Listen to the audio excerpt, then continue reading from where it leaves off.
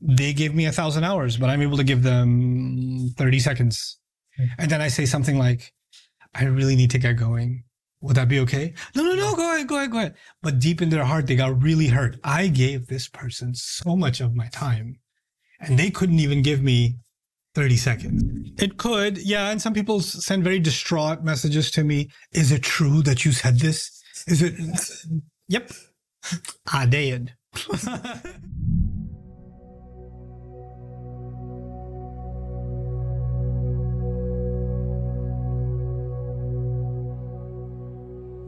Assalamu alaikum, guys. Assalamu alaikum. So, boys, what's your names? Hudhaifa. Ilyas. Brothers, right? Yeah. Okay. Well, let's have a chat a little bit. I think you had a question in mind. Yeah. So what do you think of, I guess, celebrity culture nowadays and people thinking that they're really attached to celebrities when the reality is the relationship isn't really reciprocated? Yeah. I wouldn't know. I'm not a celebrity. Well, yeah, a little bit. I think it's a very common phenomenon where people's, they connect to a famous person. Especially nowadays, it's easy to become a celebrity too, right? You just post stuff. You don't have to go through a TV station or just find a producer. You could just you could do it on your phone and try and become a celebrity. 30-second TikToks. There you go. So, and then if people are consuming your work and they're moved by what you're doing or what you're saying, and they feel, connected to you, especially in our case, it's regarding Islam, right? In my case, I'm talking about Allah's deen. And of course, we have a natural attachment to Allah's deen.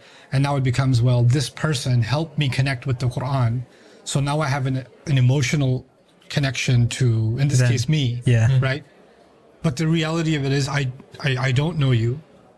And I theoretically care about you because you're a member of the Ummah, but I know nothing about you or as an individual. And I also have limited fuel in the tank. Like emotionally, I have space that's taken up by my kids, by my wife, by my parents, by my family, by my siblings, by my friends, for myself. Human beings only have so much emotional space in their life, right? Yeah. Now, the person on the other end listened to me for 1,000 hours. So they've given me a lot of their life, right? So they're really invested in me. Yes. And some part of them feels like this person really cares about me because I got so much from them.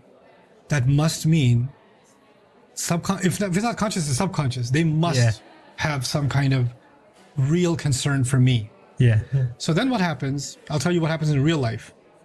I'll run into somebody who's, listened to me for God knows how long, or God knows what impact something I said had on their life. Allah used some of my words to make them make a decision about their life that completely changed their life. Yeah. I had no actual part in that. I just explained what I understand of Allah's book. Yeah. But the impact comes from what Allah puts in somebody's heart, right? So my words were used as a vessel to do that, but it had no deliberate intention on my part. This person sees me, they start bawling in tears. Like I'm just walking down the street, about to go eat a burger, and a person sees me and they're just crying. Yeah. And they just come without warning, they just come and just give me a hug. Right? And that's happened more than once. Right? And in that moment, they're thinking, what emotional response are they expecting from me? I know. I was there with you the whole time. But I wasn't. I wasn't there any of the time. I was sleeping when you were watching me, listening. And, halfway across the world. Halfway across the world. Or I was eating another burger somewhere else or something, Yeah. Of course, I have sympathy and I have respect for that emotion. And I'm actually humbled that Allah made my words so impactful by His decision, that this person's so moved by them. Yeah. But at the same time, I'm feeling, I actually didn't have anything to do with that. I mean, I'm really glad you're hugging me right now, but that wasn't actually my doing. That was Allah's doing. But this is not the time for me to correct them. This is the time for me to give them at least reciprocate some of that. Maybe hug them back. Salam, how are you? What's your name? Some little bit, right? But I also have to move on. Yeah. So it's almost like a contrast and like conflict of emotions. Right. And then they gave me 1,000 hours, but I'm able to give them 30 seconds. And then I say something like, I really need to get going. Would that be okay? No, go ahead. But deep in their heart, they got really hurt. I gave this person so much of my time and they couldn't even give me 30 seconds, right? Yeah. And that feeling, now imagine that feeling if there are a million people who expect that from you. Times 30 seconds by a million, right? And if I gave them 2 minutes, would that be enough? It wouldn't. If I gave them an hour each, would that be enough? Maybe. Yeah. Right? And then, can I have your phone number? I need to talk to you about something personally. I need to do, because I was so personal to you in your head. Like expectation. Hey, you should be giving me personal attention too, right? Yeah. Which is practically impossible, right? But this is what happens in person. But this also happens online. People reaching out, emailing, direct messages and things like that. And they're like emotionally invested in this person, expecting that back. And when they don't get that back, I can't believe you're like this. I can't believe you're not, you don't care about me, and this is actually a really unhealthy tendency. Yeah. I think there are people that I've learned from that I'm very moved by, that really shaped the course of my life. And I've met them. And I know I didn't have the tendency to want to hug them and cry and all of that, because I knew something. I was aware that they're not aware of me, even though I'm aware of them. Yeah. Right? So I need to have them in mind when I interact with them, not just myself. Yeah. So it's almost like considering the other person. Right. Beyond just, oh, here's what happened in my almost sphere. This is part of what I consider, with all due respect to such people, main character syndrome. The world revolves around what you feel, what you think, what you need. And now the other person needs to cater to your needs. And I know you're really busy, but I have something to discuss with you about my personal life. Yeah, but I'm not a counselor. Yeah, but I know, but I still need to talk this out with you. Nobody else will understand. Now that's also another false flag, right? Yeah. Nobody else will understand. No one in your life, no human being other than this person you look up on YouTube will understand. This is entirely wrong. But this comes from, people go through many different difficulties in their life, and they may find that the closest people around them are not very kind, right? And then they hear my voice, and then they maybe they feel that there's a kindness here, right? I even met a young lady one time when I was traveling in one of the countries. She's like, I never loved my dad because he was so harsh. I always pretended that you're my dad. Right. Yeah. And I was so moved by what she said, but I was also so sad by what she said, because there is that, this, it's called a parasocial relationship. It has nothing to do with parachutes, but it's when you start projecting a connection to a person without actually them having a connection to you. Right. And, it's something you should, I think young people especially should be aware of, but it's not just young people. In my experience, it's been older folks too that should be aware of that. And some people try to go out of their way to go the opposite way. Yeah. Like they'll come up to me out of nowhere and say, hey, listen to a lot of these. I don't want a picture or anything, okay? I'm not a celebrity worshiper. I was like, I didn't say you are. Yeah. I was just walking to my burger.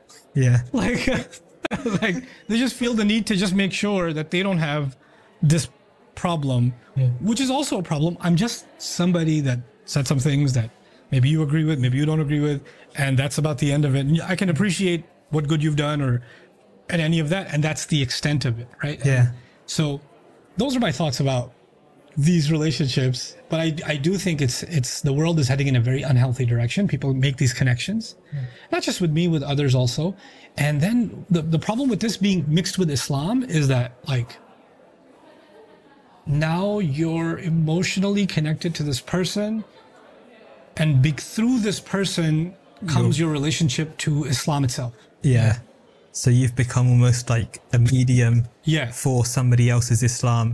Which is a huge problem, because that means if your feelings towards me ever change for any reason, then dangerously your relationship with Islam is going to change, because it was all pegged on me. Yeah, like let's say somebody releases a Nouman Khan exposed video. Nouman Khan exposed. Do they have those? I don't know. The giant refutation video. And then all of a sudden we're laughing, but obviously that could cause a big problem for them, isn't it? Yeah. It could, yeah. And some people send very distraught messages to me. Is it true that you said this? Is it? Yep. I did. How could you? I was like, calm down. It's okay. Yeah. It's not the end of the world. Look, in real life, you boys are fairly young. How old are you guys? 19. 17. Okay, so you're fairly young. Even in your family, your mom, your dad, other siblings, anybody, uncles. Is there anybody in your life you agree with 100% of the time? Not really. Don't even agree with this guy all the time. Huh? Don't even agree with him all the time.